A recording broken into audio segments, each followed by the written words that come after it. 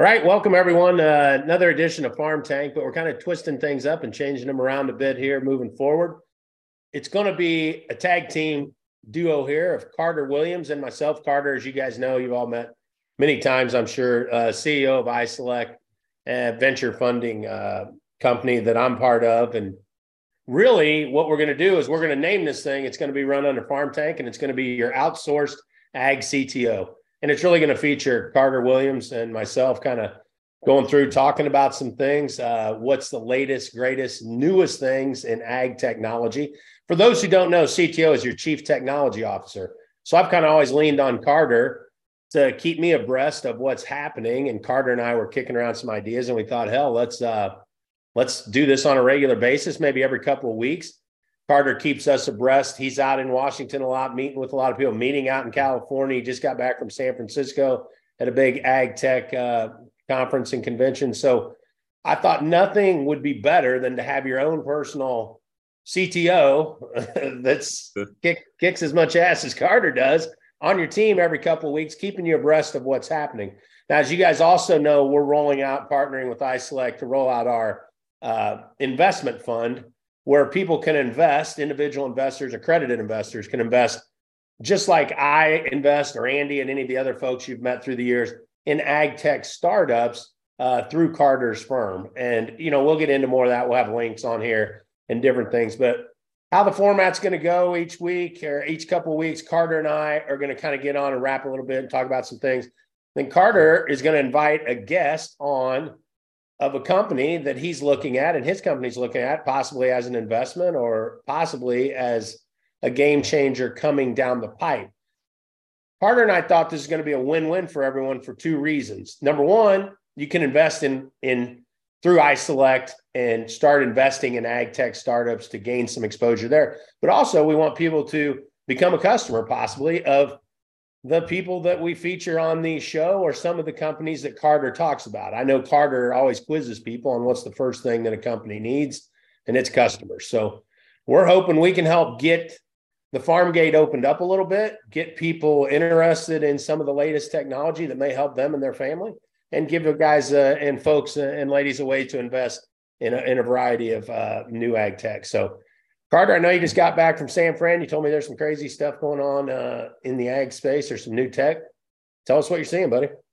Yeah, one really cool new technology is a company named Climax Food, which is sort of an interesting name for it. But what they can do is duplicate cheese with plant-based. And this is actually something we've been looking at for a long time.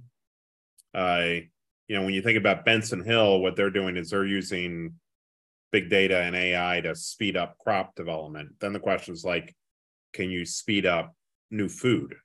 And meaning use other resources. So basically it's a Google guy who started this company, sort of crazy, or people thought he was crazy. And he scans the cheese with a bunch of scanners. He then has a computer that knows about 300 plant-based products. The computer runs for 3 weeks, and it understands taste, it understands fermentation, and it fiddles with these 300 different possible plant ingredients, and then says, here's a recipe for making a duplicate of that blue cheese from these plant-based inputs. And the damn stuff tastes exactly like blue cheese. They do feta, blue cheese, brie, and a bunch of others. They're working on mozzarella.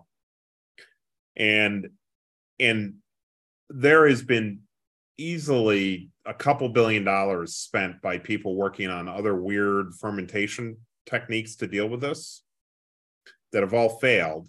And this guy with his computer in a short period of time, he's now apparently last Tuesday, they were thinking about how to make butter and they figured out how to make butter. So it's sort of cool on many fronts. One, it's sort of food science in a computer, which food science is normally a bunch of guys in a lab, thinking about stuff and fiddling with stuff over years. Now it's 3 weeks to do that. Two, whether you're vegan or not a vegan, once it's plant-based, it just maximizes resources better. You can say, hey, I could go put some cows in and make some milk and go through that entire process. There are a lot of steps there, and that kind of cheese is awesome. But in many ways, this can take other crops that are maybe cheaper or crops that are more available and redirect them and go ahead and make the cheese. And then certainly there are a lot of people who can't eat cheese because they're lactose intolerant. And so there are lots of different reasons why this is an interesting thing on the cheese side, but notionally they can do that with other foods too. So it's just a really big breakthrough. Hey, a couple of things on the plant-based side. I mean, I know a lot of our producers and a lot of people cringe because, you know, they're thinking, oh shit, this is going to be bad for farmers long term, or, you know, livestock people or things of that nature. So, I mean, I suspect the lab-based, plant-based is going to need more, whatever, chickpea, you know, whatever it may be that they're turning and using into in making the cheese. So is that the benefit to the? Yeah, it's American a few things. You still, these are more plant-based ingredients, so it's very clean label. So for the most part, it's all plants we know. They're a little secretive about what they're using. Right. So there may be a few crops in there that are not like really super well known. Yeah. But it's all, you know, someone's got to grow these crops. Yeah. And when you think about, like, you know, actually China has a genetic predisposition to be lactose intolerant. So it also opens new markets, meaning like, oh, we can do this, produce a cheese and sell into a market that didn't exist before. I see. As I do want to say, as investors, sometimes people say, well, you guys are just vegan people or you're just meat people, because we invest in both. And we're sort of an all the above. The big global dynamic that we're paying attention to is there are like 3 billion people moving into the middle class in Asia. And so when 3 billion people move into the middle class, they want more good stuff. They want to stop eating like rice and beans, and they want to eat meat and other stuff.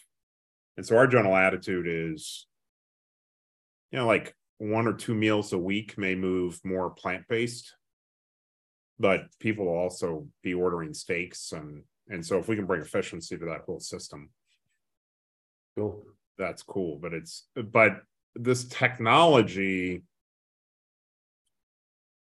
when we think about the health issues that we have, metabolic disease, 1.9 trillion spent each year dealing with things in the US, dealing with things like diabetes, is there are a lot of people that are just eating processed food to begin with. Like 50% of our diet is processed food.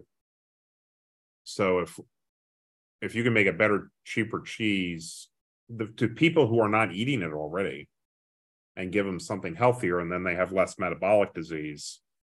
So they're $1.9 trillion each year spent on the healthcare costs related to poor nutrition is $6,000 per person per year in the United States that it costs us to have people be sick because they're eating highly processed food.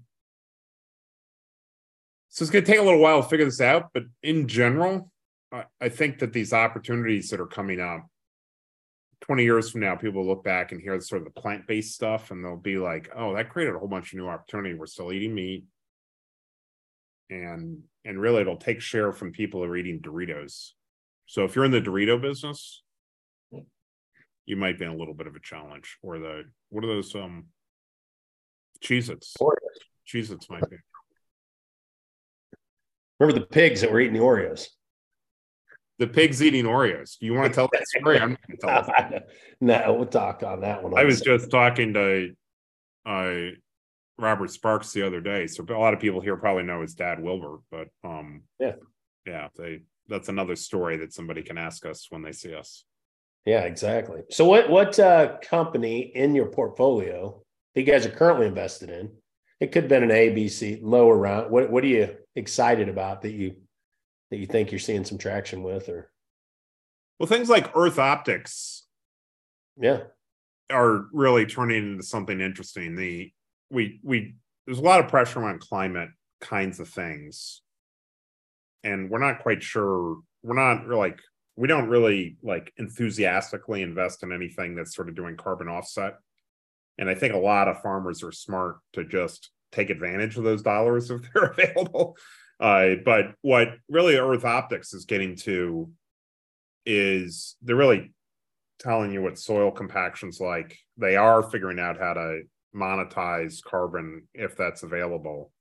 And so there's a near-term market available for that. But I think long-term, the ability to really understand soil health and the properties around soil health to be able to improve, nutrition really comes from the soil.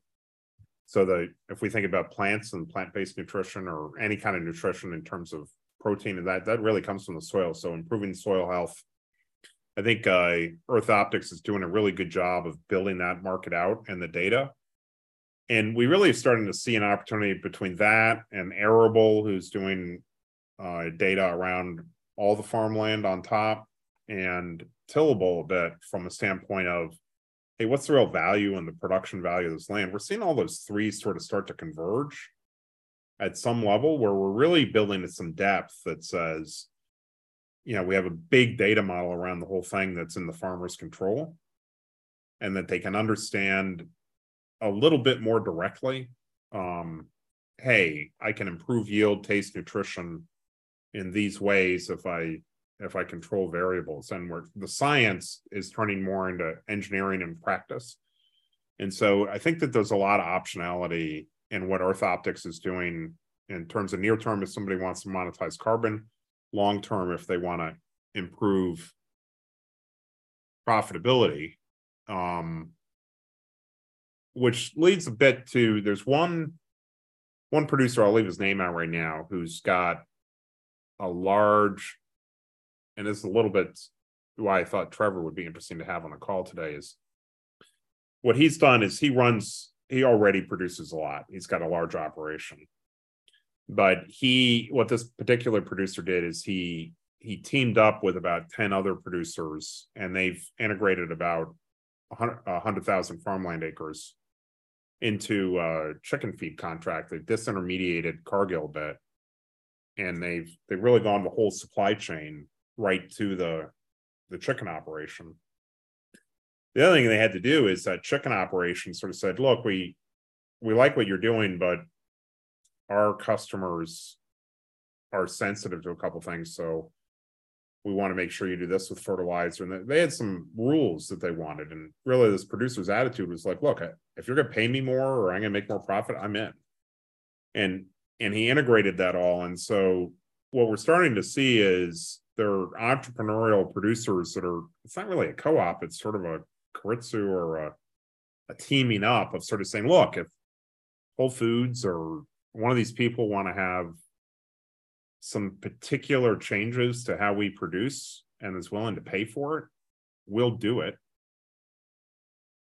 And that they're also finding the opportunity to own the whole value chain, or a lot of it, so that that Cargill doesn't get it or ADM doesn't get it, that everybody in the value chain is able to share, so they're able to make more profit and they're able to control and make long-term contracts. And we're starting to see some of the seed companies think about this. There's a wheat co-op that's thinking about, are you familiar with Fairlife? Have you tried Fairlife, Kevin? Yeah, I know. Yeah, so Fairlife used to be a milk co-op, basically. It still sort of is a milk co-op, but they build that branded milk, which then also became like a protein drink for sports enthusiasts. And then they sold the brand, I think, to Coke for like $1 billion. So you're like, is that dairy you were telling me about? The one that you said was looking at to model? The what? What's the dairy you were talking about? That's that dairy. That's so the Fairlife, all the people in that co-op, I don't know exactly what they made, but they're like, hey, we're working together a co-op. And then they sort of corporatized and got a CEO and really integrated better. And then they developed some novelty in the processing. So brought some tech in. They controlled the whole supply chain. They got closer to the CPG side. And then Coke came along and I think bought them for $1 billion. So everyone's pretty happy. Yeah. So. And And now people are sort of saying, hey, could I do that for chicken feed, or can I do that for bread? And so we're starting to see what we call more vertical integration going on. Guys like Tillable are starting to get requests from CPGs that are sort of like, where do I find producers that can build this specialty bean? I'm sorry, grow this specialty bean. And you've got producers sort of saying, how do I find the CPGs? I mean, you've got this exchange going on, right? Up that, and I think you've mentioned this in terms of like, how do we build this supply chain? Yeah. And that has been the bitch. I mean, guys will call, or producers will call and want to know how they can grow for a Chipotle, or they can grow for whoever it may be. And Chipotle is looking for people as well. So sometimes I've been able to be the conduit to that. And I think it is interesting that you said some of the farmers and producers are teaming up to be able to offer maybe more of a package, a full package to the CPG or the end user, and be able to go direct. I think that is going to be big. I mean, I talk to people every day, and almost, multiple people every week, who are trying to build their own brand, Carter, and turn their operation and farm into something where they can go direct and gain more of a premium. I mean, we all know that commodity markets, I mean, it's a commoditized market, and eventually we're going to be back down here when we're going to have $3 corn and, sub $10 beans again. And it's probably not a matter of if, but when. And then people are going to be looking for ways to gain a premium again. So I think isn't that John Dudden's doing this on Yellowstone, isn't it? Didn't Beth say, like, let's come up with our own online brand for? You got it. Now, I don't know if we got to take as many people down to the train station or any of that shit like they did on Yellowstone, but who the hell knows? Business can get brutal at times, but I guess. Let's get Trevor into the conversation. As most of you know, we started Farm Tank. We started probably about 10 years ago, and maybe 12. It was a spin. Andy and I were throwing, and this is how we met Carter, actually. Andy and I were throwing money at stupid things a lot of times, and we would be in the craziest ventures and adventures, I should say. They turned into adventures. And Andy had met Carter, and Carter's like, my goodness, you guys are idiots, and maybe I can help keep you out of some of this stupidness and craziness. And so Carter, he has a team. I think I was more polite than that, but.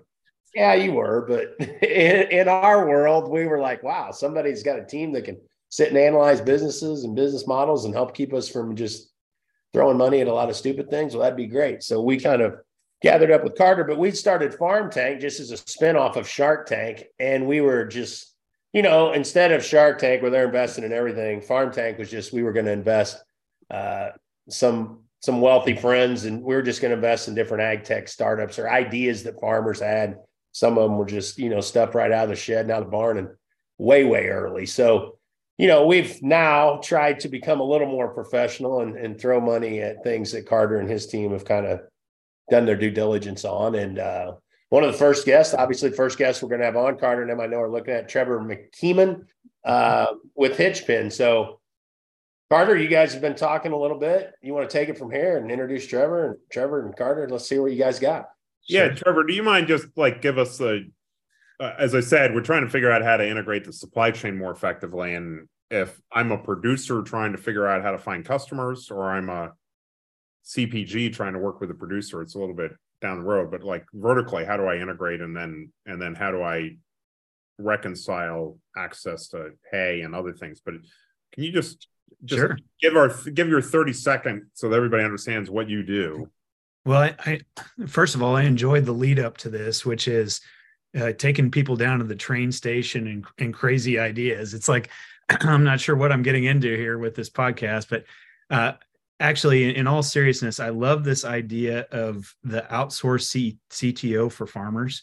I think you guys are onto something incredibly cool with that, because as you talk to farmers, there's so many decisions that they're having to make all the time. And a huge chunk of those decisions are technology decisions. I think you guys are onto a format that's going to have a lot of success because of that. So anyway, I'm delighted to be a first guest on this thing. As far as HitchPin, you guys were, it was music to my ears when you were talking about the supply chain and digitization of the supply chain. and just sort of the massive change that we're going to see for producers. Kevin, I love your idea of how do you find that additional value in something. So what HitchPin is, in very simple terms, is a marketplace for ag products and services. So it's not just the ability to buy and sell things like hay and cattle and equipment, but also the services behind farming. So we think about custom harvesting, and we got Kevin has hay bales behind him, so the ability to do custom swathing and raking and baling. And we're really the first marketplace to combine those two things in the U.S. in any kind of scale. And what we see long term is there's a direct benefit to the producer to be able to find the things they need quickly. As you guys know, most of the ag world is still heavily telephone based and heavily based on the network of the 5 people around you that have that product or service. And we're really just bringing kind of a whole new level of information across the entire ag spectrum. So that could be at the producer level, but I also like this conversation at the CPG level too. So it's like, how can you better connect that entire continuum in a digital marketplace? And that's what we're working on. Cool. And you can download it right now. It's available. It's live right now. We on Android and Apple. Yeah. So it's on hitchpin.com and is our web app. And then we also have an iOS app, which if you look for HitchPin Agriculture, we've got 64,000 farmers already on it. They have listed products and services in 49 states already. We're still missing Hawaii. I've got to get a pineapple listed or something in Hawaii. Do we have Kevin, you got anybody in Hawaii that reads your letter? Yeah, we do. Yeah, we got several. Okay. Well, there's a lot of agriculture. There's a ton. A lot of seed people grow a lot of seed corn over there and seed beans. Exactly. So I kind of tease, but Hawaii's going to be on the list. Maybe it's going to take a business development trip or something. Yeah, I'm game for that to get it done. But no, we've been growing incredibly rapidly. Producers have listed a lot of products and services on HitchPin, and really, I mean, I think in all honesty, this digitization of the supply chain in food and ag, it's not a question of if it's going to happen, it's a question of when. And I think it's inevitable that this will be a really important topic, I think, for producers out there over the next 5 years. It's happened in all these other industries, taxis and hotels and airlines. I think the reason it hasn't happened in ag yet, sort of before HitchPin, is as you guys know, agriculture is so much more complicated than some of these other industries. All the variability of products and logistics and all that stuff, there's a lot more to it. So who was your first customer and why did they buy? Oh, I love this question. Our first customer, actually, this is indicative of how we view the world, was a 16-year-old who was just getting into farming. Actually comes from a small farm, but it's a farm that's not big enough for him to come back to it. He's a 4.0 student, state level wrestler, brilliant guy, could do anything he wants to do. And what he wants to do is farm. And they don't have the acres to support him coming back. So he was already, buying and selling hay, offering swathing services to sort of pay for the equipment that he was buying. And the counterparty to that was a 74-year-old producer that's on the other end of the spectrum. He wants to stay in production agriculture, but he doesn't have the labor that he needs. He doesn't really want to spend a whole bunch more money on equipment at this stage. And so that was our first transaction. The total tails of the bell curve, and actually that bell curve is expanded. We just had a producer the other day that 87 years old, Western Kansas, cannot find hay. His area was part of the big fire that came through a couple years ago. They rebuilt after the fire, and then the drought has just leveled those guys out there. He was at a sale barn selling off 2/3 of his herd, and somebody at the sale barn said, "Hey, is this because you can't find hay? And if so, you ought to check out this HitchPin." We found him hay, and he was able to save the rest of the third of the herd that he had. So we've got a huge variety. The 16-year-old? Oh, I'm sorry, you switched. No, that was just recently. That just happened just a couple of weeks ago. 87-year-old. So our producer base. The reason I bring that up is it's it's all up and down. It's not skewed toward a younger or an older demographic. As you guys know, if you want to get to the decision makers in ag, you've got to be able to build software that covers the spectrum of people.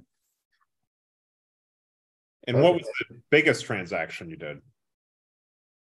I'll give you an example of people are, a lot of times they're buying and selling their products for the first time online. I mean, they've bought things on Amazon, they're used to that sort of thing, but to list a big part of their business. So one producer that I think is pretty fascinating.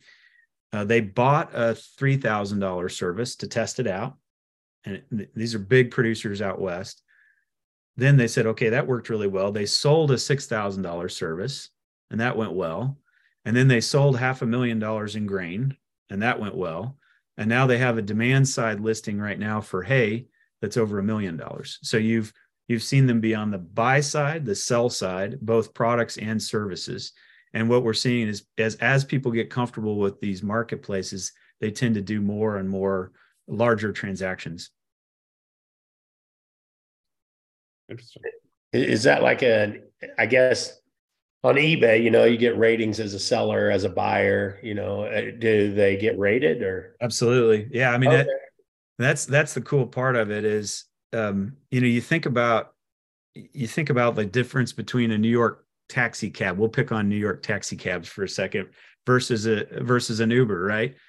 If you're in the taxi cab and the guy can be rude to you, the car can be dirty, it doesn't matter because chances are he's never going to see you again. But the reason I think Uber had success is because of that rating system. The guy being friendly to you, having a clean car, all that stuff matters. And I think the same is agriculture is such a relationship basis that, I mean, that covers a lot of business. It covers a lot of those needs. But when you're connecting people across bigger geographies that aren't in the local networks, that reputation matters a lot. And so if you've got somebody that's consistently delivering quality product at the right time, they're going to have a higher reputation score. They're going to be able to have some command on their pricing, to Kevin's point earlier about higher value. And then on the flip side of that, if you've got somebody that tries to, misrepresent a product, in a manual world, maybe they can do that to 2 or 3 other people before somebody really catches them. But in a world where every transaction has a reputation score associated with it, you push the bad actors out really fast. So you actually get to a much higher quality product much faster because of that. Yeah, that's good. Makes sense. Yeah. You're located where? You're K-Stater, correct? Oh yeah. Yeah. We're located in Manhattan, Kansas. If you look at the growth of our company, it started in the center part of the country and then it moved very quickly to the coast. And now we're going back through and filling density of supply and demand from the center out again. So we're proud to be here. You started it? I did. I came from a farming background. We grew up 1980s farming. So our neighbors were going out of business. I mean, it was a difficult time. We looked at farming differently, I think, is the reason that we survived. And, I think about my father, he's 75. At first he asked, why do you need a digital marketplace to sell ag products? I mean, that was his first question. And then because in years past, he would sell hay. Sometimes it sold fast. Sometimes it sold slow. Sometimes the guy didn't pay him for 6 months. And I kept thinking, how is this a thing? Like, this is the 21st century. How is this a thing? Well, he was one of the first guys to list products on HitchPin, listed it. It sold within a couple days and the money was in his bank account right after the product had been delivered. And he's like, I get why you're doing this. And as an example, this year, all of sort of McKeeman Farms hay has all gone through HitchPin. And it's been fascinating because the buyers have been these folks that are really desperate for hay out West. And, the local networks that they've depended on calling their neighbors for hay, they don't work when everybody's in a drought situation. And so the arbitrage of that commodity from the East to the West this year has been unbelievable. So the guys out West are getting a better price than they could get locally. The guys in the East are getting a higher price than they could sell locally there too. And, again, we're seeing some farms stay in business because of that. that would not have stayed in business in an otherwise manual sort of network. Are you posting? Can people post jobs on there, or is it? Yeah, no, I love it. So we started, I kind of joke that if Amazon started with books, we started with something equally sexy, which is hay. But hay is a 14 to $20 billion industry, totally fragmented, no price transparency across the country. That's where we started. Then we added services. So, things like custom harvesting and other things. Then we've gone back and done, livestock and cattle being a big part of that, equipment. We've done some initial work in grain. So that'll be an interesting thing, Kevin, to get your thoughts on as we expand that side of it. And then the labor piece, I think, is one of those things that's coming. We have it as a category on HitchPin already. So you can, if you think about that sort of gig economy type thing that we've seen in all these other industries, I think that's going to be something that grows in a marketplace. Most of the labor aspects that we think about right now are actually a person and their machine showing up to get the job done. So it's hiring the service complete. Okay. And that's something that's common in agriculture, but there's been no clearinghouse to find the buyers and sellers for that. And so if I'm a producer and I'm your dad and I'm so maybe it was easier to convince him, maybe it wasn't. Sure. No, but this is a pretty tough cookie.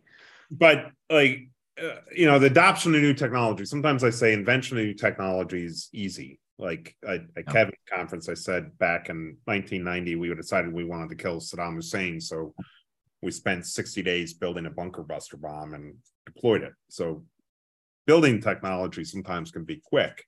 Yeah. Adopting technology is hard because it's, how do I use it? How does it fit in? Am I going to get ripped off? How do I know these people? So what do you, like, if you're thinking about your early adopters, what would you tell them what you're asking them to take a bet on you? Yeah. And what would you ask them to do before they make a final decision as to whether you're a good or bad solution for what they want to do? I love this question. I think adoption, I assume adoption is going to be one of the main themes of this podcast, as it should be.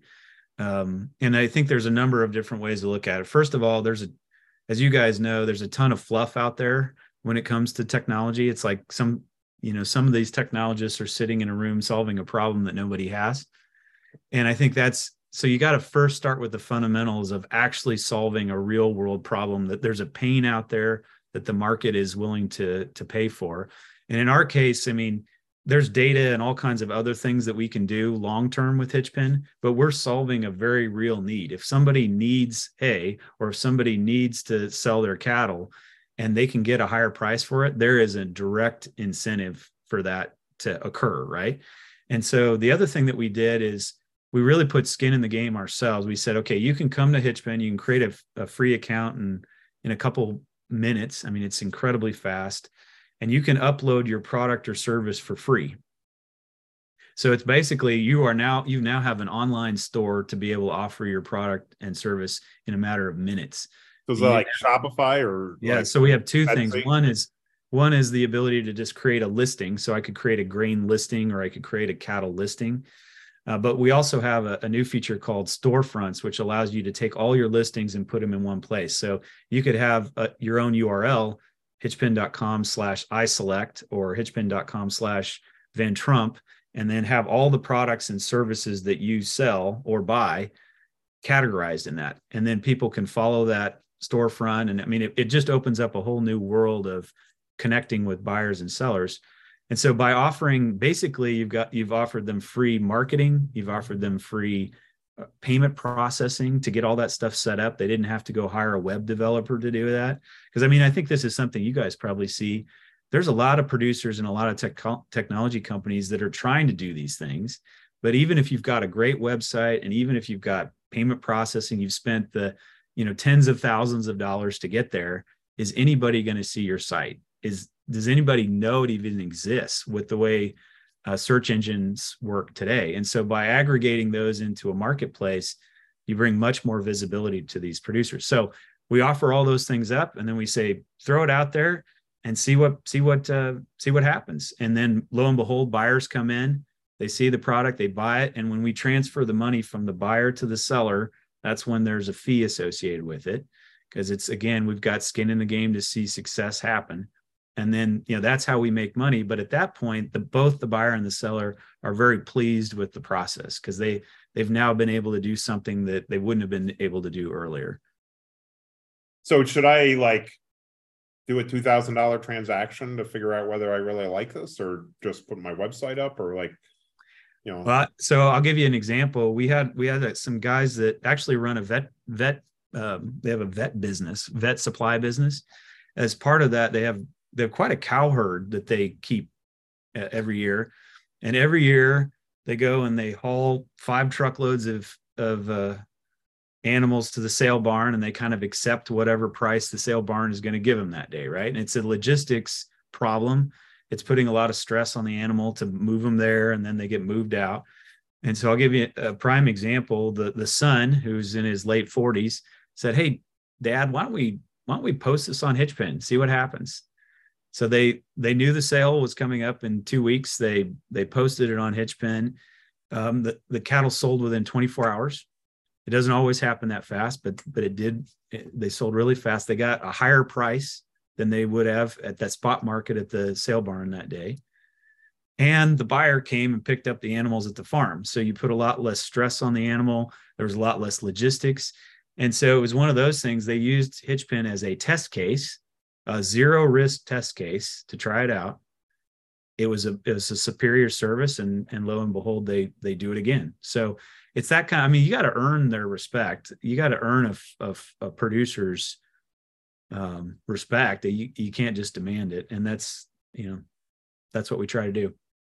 Yeah, I would commend you on the fact that I think a lot of producers or people in agriculture, sometimes the business acumen, they may not have been taught as much or around as many people. But if you're going to have a website, or you're going to try and build your own brand, and you're going to try and go direct, you have to understand, there's in real world, in brick and mortar, there's destination locations, or there's high traffic transactional locations. Yep. And so when we're looking at buying buildings or putting different businesses in brick and mortar buildings, you have to ask, is this a destination location where people are going to drive regardless of where you're at to come get your product?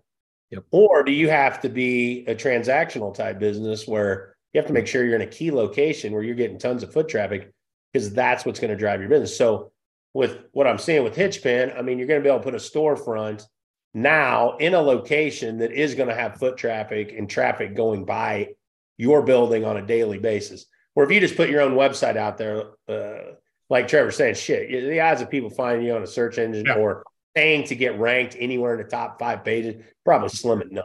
So you need a place with some foot traffic if you're going to get some visualization. So the more, Trevor, I'm assuming more your network grows, the better it becomes, more foot traffic, self-fulfilling. Yeah, I like that. Yeah, cool. And there's two elements that you bring up that I think are just absolutely spot on. And that is, one, when you've got traffic in there, you can also expose that traffic to things that are tangential to what they were originally looking for. So they come in looking for cattle, and we can intentionally say, well, have you thought about feed? Have you thought about hay? Have you thought about vet services? Those sorts of things. We call that engineered serendipity. So it's not by accident that you can do other that. Things you may be interested in. Yeah, well, exactly. And then the other cool part is, back to I love this example of the store that you're talking about, because what we're also seeing people do is they're putting a pin out for a demand listing, let's say a grain listing in a certain part of a state that says, hey, we want to try to draw grain from that location. And it's almost like a virtual terminal that they can put out there, in a matter of seconds, and move that terminal wherever they want. And then they can start to see, is there a supply there that we weren't able to access earlier? Before they do any kind of physical terminal build or anything like that, we've got some partners on the grain side that are doing that. And it's fascinating because you can move so fast and find those supply and demand pockets in a way that you can't do via the telephone. And where do you want some customers? Like, I think you said you got 47 different categories, maybe, or whatever. No, we've got close to 300 different categories. Yeah, On different. HitchPin. Where's like, or where you're like, you know what? I don't know why this category is not taking off. Yeah. Well, there are a few of those, so we should get some of your cuts. Let's get a few people out there listening to this to like try it out. Oh, I love that idea. So our biggest categories are really the ones that this stuff takes time. The biggest categories that we have right now are hay, because we started with it, and because there's not a great liquid market for that stuff right now anyway. But cattle and equipment are fast coming. I mean, they're moving really quickly. The one, frankly, that I would just love to get your thoughts on because of the experience on this call is on the grain side, right? So it's a much more developed supply chain. There's professionals in this that do risk management and trading all the time. But I am still very interested in the physical movement of the grain into the feedlot, into the mill, into that bakery that's looking to source a particular, quality profile. I think there's something there. I think it's more complex than some of the other categories, but I also think there's a huge opportunity in that space too. So that would be an area that I would welcome. So let me think through this a little bit and get a little geeky. Yeah. If we're on eBay, I use PayPal and UPS. Yep. But here, depending on the product, how it moves is unique to that channel. Absolutely. And so do you have to like pre-build transport in there, or do you just say, oh, by the way, there's a workflow there. You're talking about one of the most complex part of the ag supply chain, right? If this would be so easy if we were selling USB cables and we could drop ship them and it's done, right? Send it away in a box. What we're seeing, interestingly, is on some of our categories, I'll use hay again as an example. Not only are we connecting buyers and sellers that would not have met otherwise, but we're also connecting buyers with trucking resources that they would not have known otherwise. So almost 50% of our transactions, we're not only connecting the buyers and sellers, we're also connecting the third-party transportation logistics for it. And I think, as we go back to the grain piece, I'd love some thoughts on this, but whether it's grain or chickpeas or some of these other sort of more specialty crop things, the containerization of those items closer to the field level, and then the ability to move those containers, that packet of a particular commodity at a particular quality level, I think that gets really interesting down the road. And so, having there was a startup, I can't remember the name of it, but we looked at a startup that was unit containerizing at the 360. What are they? Something 360.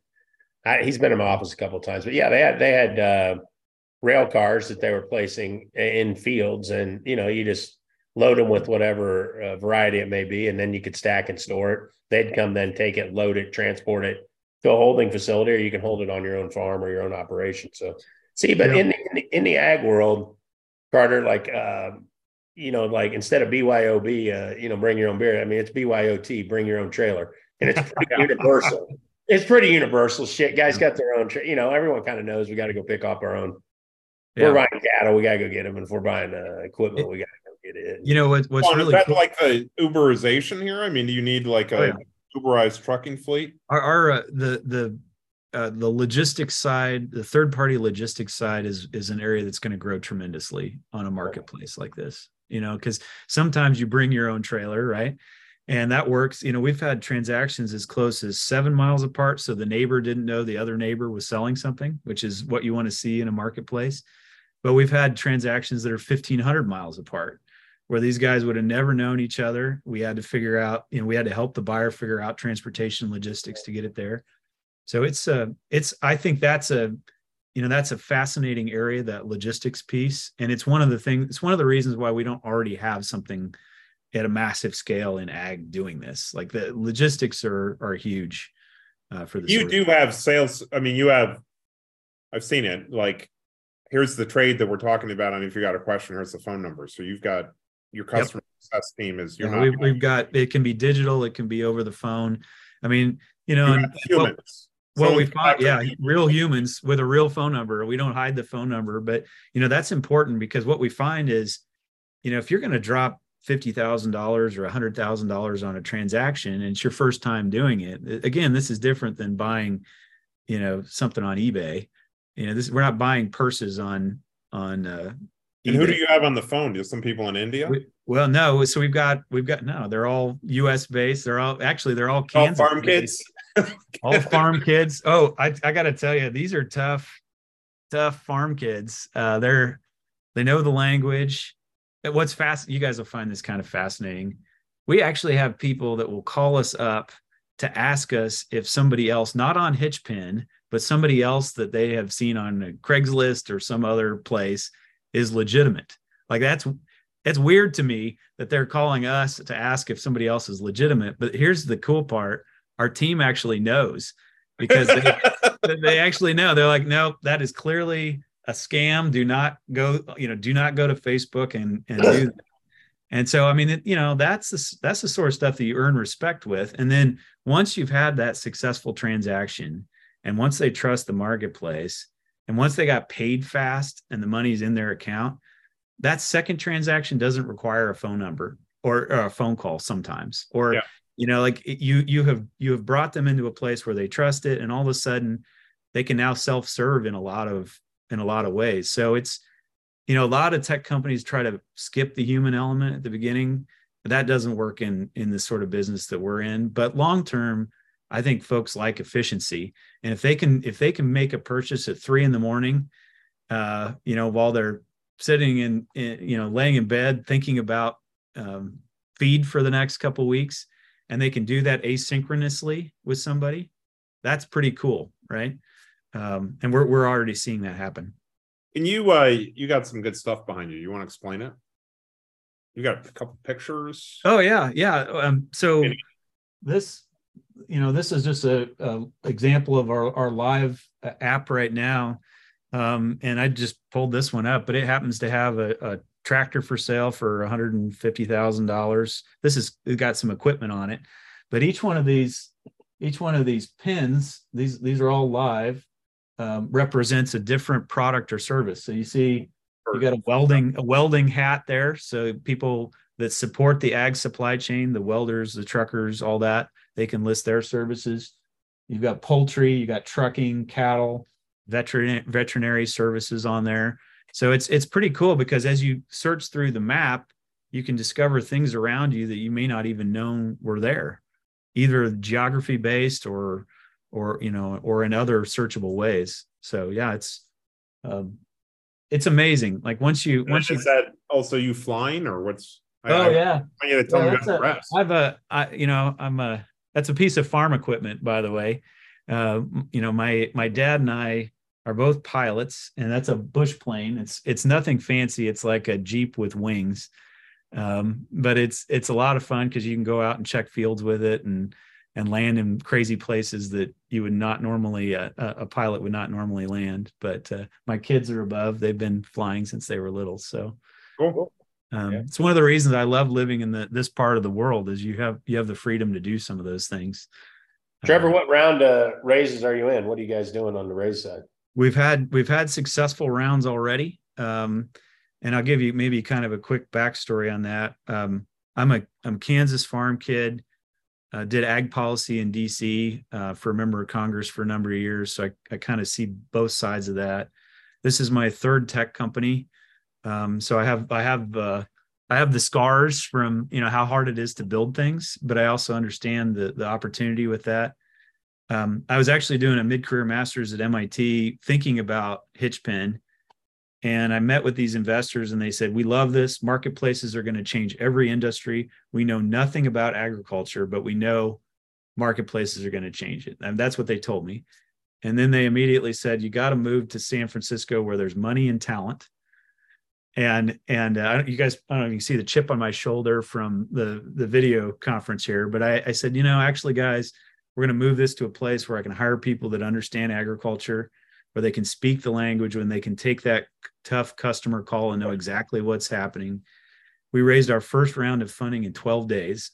So the idea that there's no money and talent in the center part of the country is just absolutely absurd.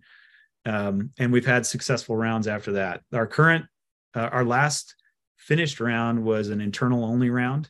So all the investors wanted to put more money in, which is always a great sign.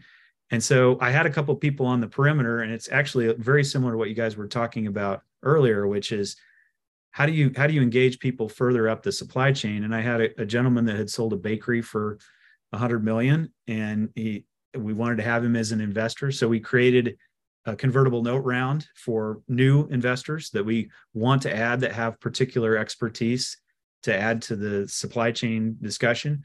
We're going to fill that really fast.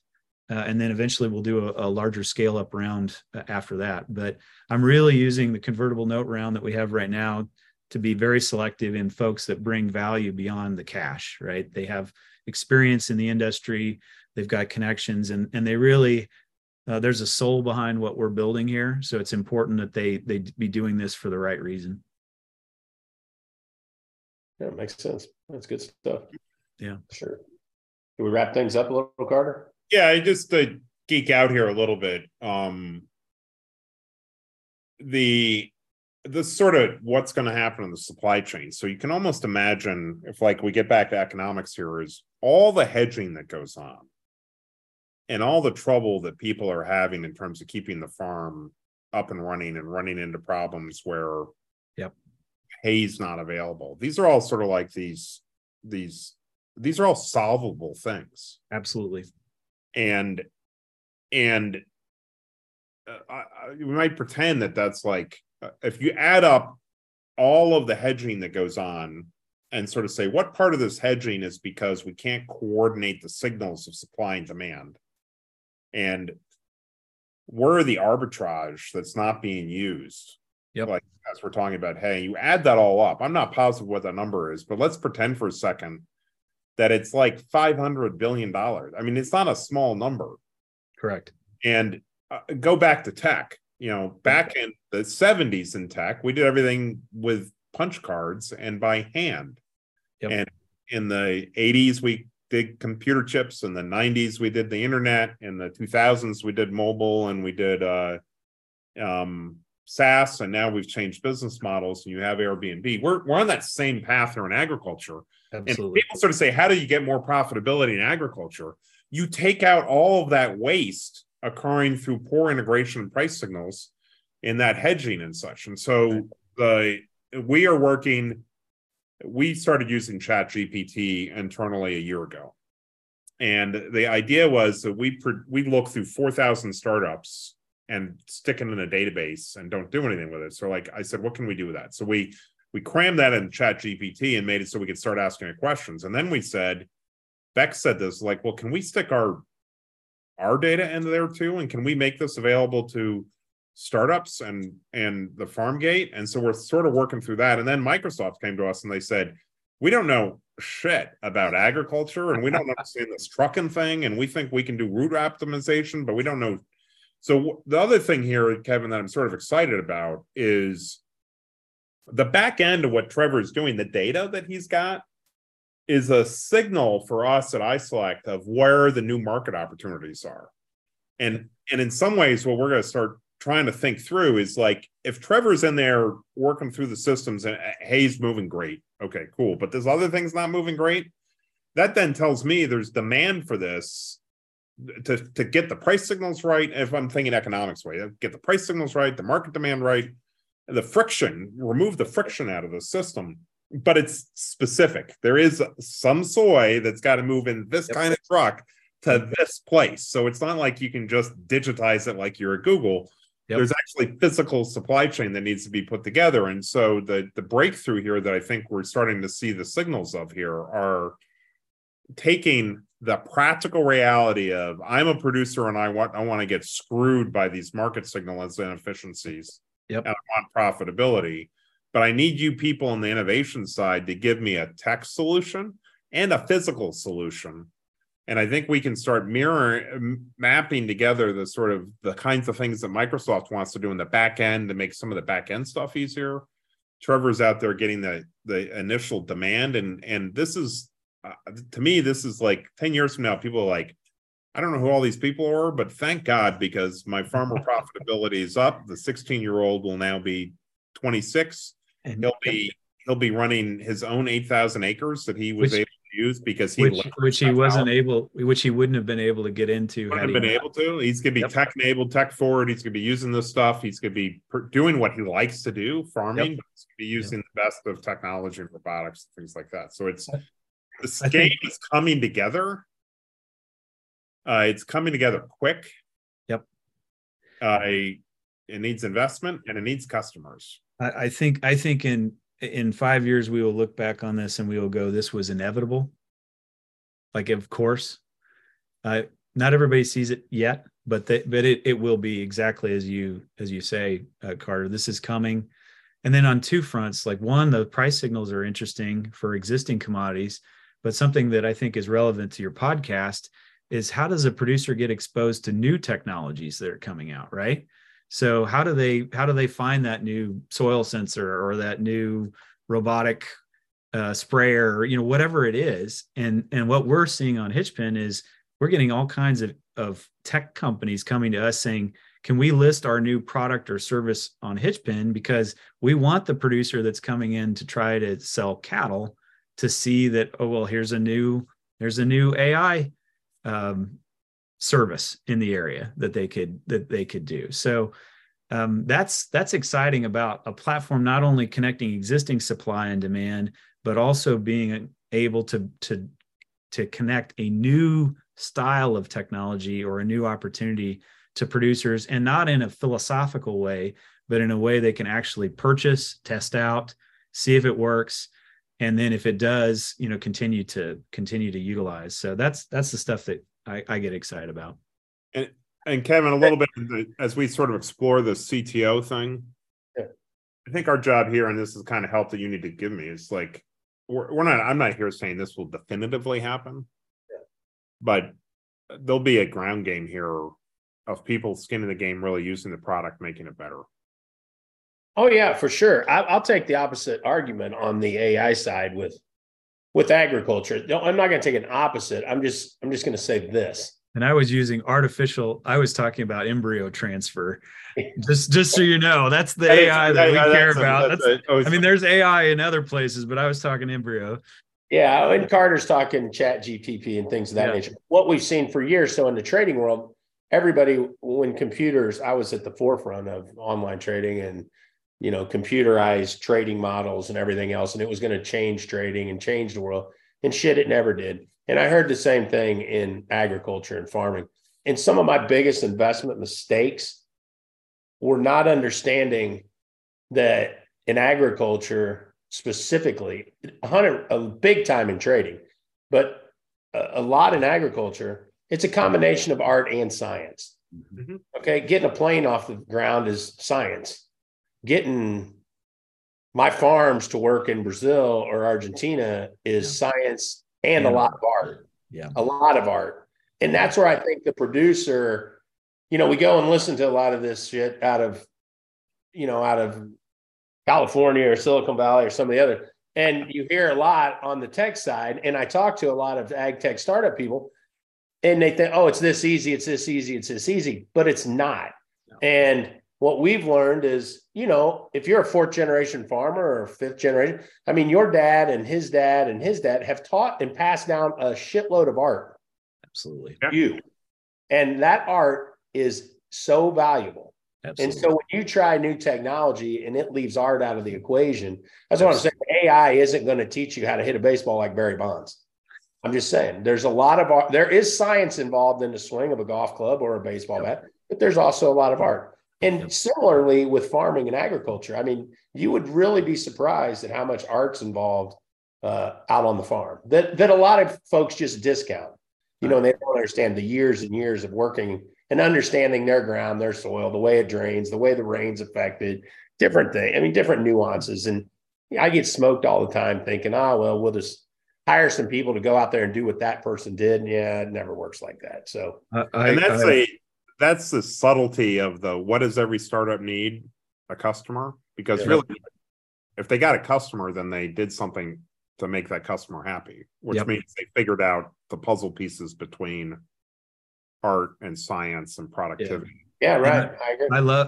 I love the way you describe that, Kevin, because that's exactly how we view the world. Like when I talk about the digitization of this stuff, it's not a cold science. Like every time we add a new category, we've got producers in talking about like what is the pain point that you have, like, you know, what we really got to understand the human side of this. And you know, I think it's fascinating when you think about information movement and the sort of asymmetry of information that has been involved in agriculture. I mean, that's what makes good trades, right? Is asymmetry in information. And I think what we're trying to do is not necessarily take the human element or the base knowledge out of it. We're just trying to connect these people in a new way For sure. that essentially they can now leverage that knowledge that they have, but have more information about where the market signals really are. And so I agree 100%. This is not taking the art out of it. You're just giving a new tool in the tool belt. Yeah, you guys for sure. I agree. For the producer. So you probably know Dowd. You know Greg Dowd? I have met. Yep, Greg. Yeah, absolutely. Yeah. K-Stater. Yep. He's yeah. No, it's. I mean, you know, just if maybe a real quick thing, like we care. I think the reason behind HitchPin is, again, my dad would sell hay, not get paid, right? And I kept thinking we've got to have a better way. So I think in general, for us, it's about the producer and about their connectedness into the supply chain. But I will also say, maybe for the broader podcast listener here, we've got to figure some of these things out. I was just on a webinar a little bit ago, and it had a trade ambassador on it. And, you know, we've got over 300 million people that are now food insecure. And when you go back and look at what caused the Arab Spring and some of those things in 2012, food insecurity was a big part of that. And so I think from a producer standpoint, we care about the guy on the farm, but at the macro level, we've just got to figure out a more efficient way of moving this stuff, a more efficient way of producing it, of transporting it. Like all this stuff has to be more efficient, or we're going to have a world where there's going to be a lot of people hungry, and hungry people do desperate things. Yeah. So it becomes a national security issue, I think, to think about this food supply chain in a bigger sense. And all the producers that we talk to, they get it. I mean, the bottom line is the dollar on their farm. That drives their decisions, but they're also farming because there's a bigger, there's a broader reason to do this. Sure. And, I think they take that feeding the world pretty seriously. And frankly, if HitchPin doesn't do this, I just pray there's other technology companies working on this. I've got 4 kids, and I don't want them to, humans have been fighting over oil and land for a long time. We don't need to be fighting over food. That's why I brought up Dowd, because I know Carter spent some time out there with their think tank group at Aimpoint. And I think from a broad perspective, they're working through some of those thoughts, right, Carter? I mean, when you've been out. Yeah, I mean, I think we've seen some recent stuff. Dowd has for a long time been talking about Brazil, China, and Russia aligning. They just signed an agreement to figure out how to do exchanges. Yep. We've had some inside information that suggests that China's buying a lot of Bitcoin and doing a lot of origination Bitcoin that might be used for trade settlement. There's some further conversations really about Iran getting involved in that. If you start seeing something out of like UAE, because UAE's got a lot of natural gas, so Brazil's got no fertilizer.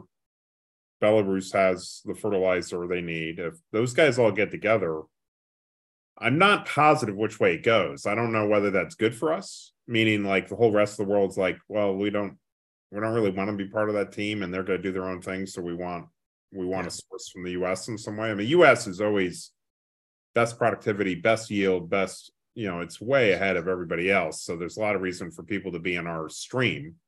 Yeah. But we might, those decisions you think about for this next crop, you're probably in the August. Last time I talked to Craig Dowd, might start seeing some major stuff going down by July, August. But we could be in a situation in September where we're sort of looking at ourselves and saying, Brazil is going to satisfy China. We're not going to do any more into China food-wise. and that there's this weird alignment going on, and that we're rushing around trying to figure out how to fiddle with demand and fertilizer. And this is something Aimpoint's been talking about for a while. Yeah. But the signals there's some recent signals that they are in fact lining up, at least on how to trade, de-dollarize trade between Brazil and China.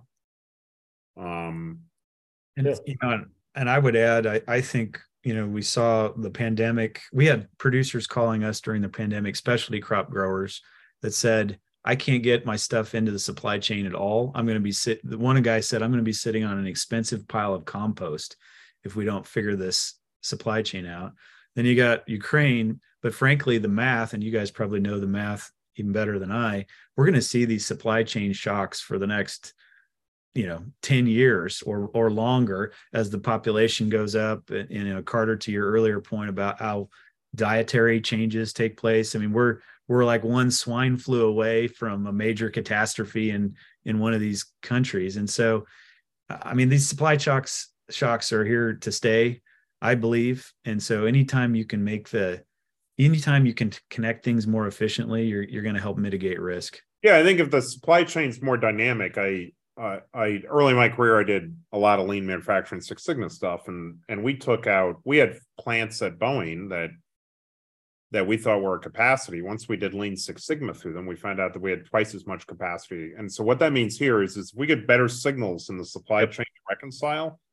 We actually may realize we have a lot more capacity and that we've been wasting capacity because of these arbitrage disconnects. So I totally agree. And I, sort of last point on that is agriculture has always pushed towards this mainframe, this aggregated into a mainframe supply and then redistributed out has been, the how a lot of agriculture has worked in the past. If you look at other industries, that lasts for a while, but they eventually get broken into a network, and the network ends up being more powerful than the mainframe. The point-to-point connections are more powerful, and that's exactly where ag is going. You just need a digital clearinghouse to be able to make those connections. Well, this is a big, I know they were, this could be like Joe Rogan. We go on for 3 hours. But if you go back, you remember the big steel mills all getting sort of disrupted in the 80s and then moving to mini mills. And that was sort of a movement towards just in time. Look, I got a lot of friends, and you remember Kevin, I think at FarmCon, me and Soren got a little cross about 5 years ago when we were talking about supply chains here. But it's the concept of moving away from big steel, which I almost consider ABCDs to be sort of more to a mini mill concept in which they're more directly integrated with supply chain around specialty. That's how the car industry sort of shifted away from, our cars used to get rusty and be crappy because they all had crappy steel. And then they moved to mini mills, they moved to just in time. And now we have cars that last 20 years and start to get rust. And so those are real shifts that go on that deal with real stuff. Yep. And I personally think that we may be moving into a mode where, maybe you get Lucy on here and we start talking. She'd probably got to convince us that Cargill's got to rule the day here. But there's a game going on here, I think, in which Cargill and ADM could really see someone move their cheese pretty dramatically. They will survive it, but it. And then the other shoe to drop is if Ukraine goes the wrong way, or we get distracted in Ukraine and something goes on in Taiwan, there's just a lot of stresses coming in the summer that anyway. I think the stuff that you guys are talking about on this podcast is going to be more, I think we're going to see more investment in the ag space and in technology related to the food supply chain than we see in many other industries like this. I got to say this out loud. I'm sorry, because this is frustrating the Jesus out of me. Is I keep calling people up and talking about the opportunity here, and they're like, "Well, venture is down." Yeah, venture's down in Silicon Valley, but it was never up in ag. And the producers, I'm talking to some of the ag credit people, and they're like, "Farmers are game on." Yep, totally. and that's why we created this new fund. Kevin and I created this new fund. Is like, this is the perfect time Absolutely. for producers to lean in and say, we got resilient farm kids. Yep. The world needs U.S. production. We're 100%. starting to understand how technology can help us. It's not so obscure. This window here is going to create some of the best performing companies in the food and ag space that we've seen. Companies started in this year, last year, and next year. This is huge. I mean, you look at the top venture backed companies, and I'll be fast about this. One of the only profitable ones is Airbnb. It started in the middle of a housing crisis, and they're rocking and rolling. So what's going to happen? You're going to go to MIT 10 years from now, and they're going to say, what you need to do is you need to move your ag tech startup to Manhattan, Kansas, because that's well, I go back and look. If you go back and watch that series I told you guys before, The Food That Built America, on the History Channel, it's badass, but it's really the late 1800s to the early 1900s where your Hershey's, Kellogg's, those Post. I mean, those families are still some of the wealthiest families in the United States and in the world. And it was a period of time, though, where food and agriculture dramatically changed. Carter opens up with plant-based cheese. I'm telling you, we're in the same type of space right here where agriculture and food, the demand, the health side of it, everything is going to shift and change. And I think, that's why I say we're in the right place. Now, if you can just get your bearings about you and kind of get, just position yourself correctly. And that's why we like the fund. And to talk on the fund just a second, it's just basically you're throwing $5,000, $10,000 so Carter gets 4,000 new ag tech startups, whatever they get, come across their plate. They weed that down. They pick a few they invest in. And then we throw $5,000 or $10,000 at each one as they come down the pipe. I mean, it isn't like you're not betting the farm on any one thing. You'll have, I think Andy's in 49 or 50 of them he's invested in right now, everyone that comes down the pipe. And, and then you can decide later on, and then if it's a C round or a D round, you can you can throw more at it or not throw more. Yeah. So any accredited investor can invest. They can invest as little as 25,000. We will then invest in 20 of our next startups. And then as they grow up, so they'll be young, they'll sort of look a bit like a little younger than Trevor's here. Yeah. Or like Trevor's. And and then a year from now, if they're taking off, you will have the choice to say, you know what? I'd like to put a lot more behind that. Yeah. But you'll be behind it. You'll hear the information about it. And we're hoping people will become customers of that company. Yeah. Absolutely. And then they can decide for themselves if they like it or don't like it. That was one of the reasons we did this is we had like Organics customers. Yeah. How can I invest in this? Or how can I invest in these other companies? And we're like, oh yeah, we should do that. So we set it up so that it's easy to invest. It's straightforward. I think you can sign up now, and we probably need Trevor's dev team to help us make it even smoother. But you can sign the thing up in a short moment. We should put a storefront on Trevor's thing. Yeah. You can sign up maybe in about 10 minutes. The hardest thing is you got to put your W-2 up or something like that. But you got to say your net worth. I mean, or you got to make over 100. I don't know what it is. You got to be accredited.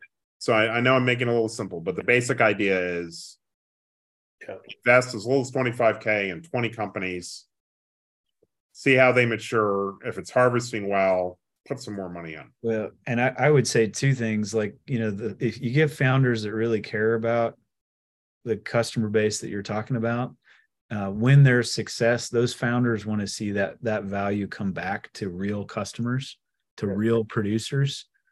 Like that's a meaningful thing for people that are in this stuff for the right reason. So I think you'll see you'll see startups and founders gravitate towards that because they want to see something come back into the communities that they're trying to serve anyway. Yeah. So the other thing on this is we can't take more than 250 people into the fund, and that's starting to grow, and we're closing in late May on it and start investing.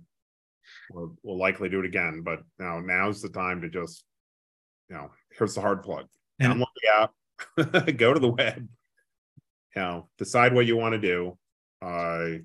And we're not allowing anyone to sell on this podcast, but obviously Carter's selling his ass off. I'm selling. We're not selling it. No, we're kidding. We're just saying, hell, it's an avenue. It's a channel. So I think that was great. I think including Trevor. So we were going to try and divide the podcast up into 3 segments, an A, B, and a C, where A, Carter and I talk, B, Trevor and all of us talk, and then C, we wrap up with Carter and I. But shit, I think Trevor was great having his intel. Thank you. In the third phase of this thing. So I don't know, Carter. I don't have a whole lot left. I think it's great. Yeah, should we grade ourselves on the first one of these? Well, I wanted to just underline one last thing that Kevin said that I thought was really interesting. You look at those companies, the ones that we call the ABCs now, and you think about all the wealth that was created in all of that. All of those were basically supply chain plays, right? They had a terminal on a river, or they had a facility near a rail line. It was a physical thing. And so I think what's fascinating is, I think when we talk about this digitization of agriculture, it's no different than those old supply chain terminals. It's just a digital representation of it versus a physical. And that change is going to happen even faster because those things can happen fast. And so I'm looking forward to future podcasts where you have other people on that are talking about this, because I think this is going to be one of those things that just the amount of value created in this space, to Kevin's point earlier, is going to be unbelievably significant. Yeah. We were born with one mouth and 2 ears, so I'd love to hear what people think. Yeah.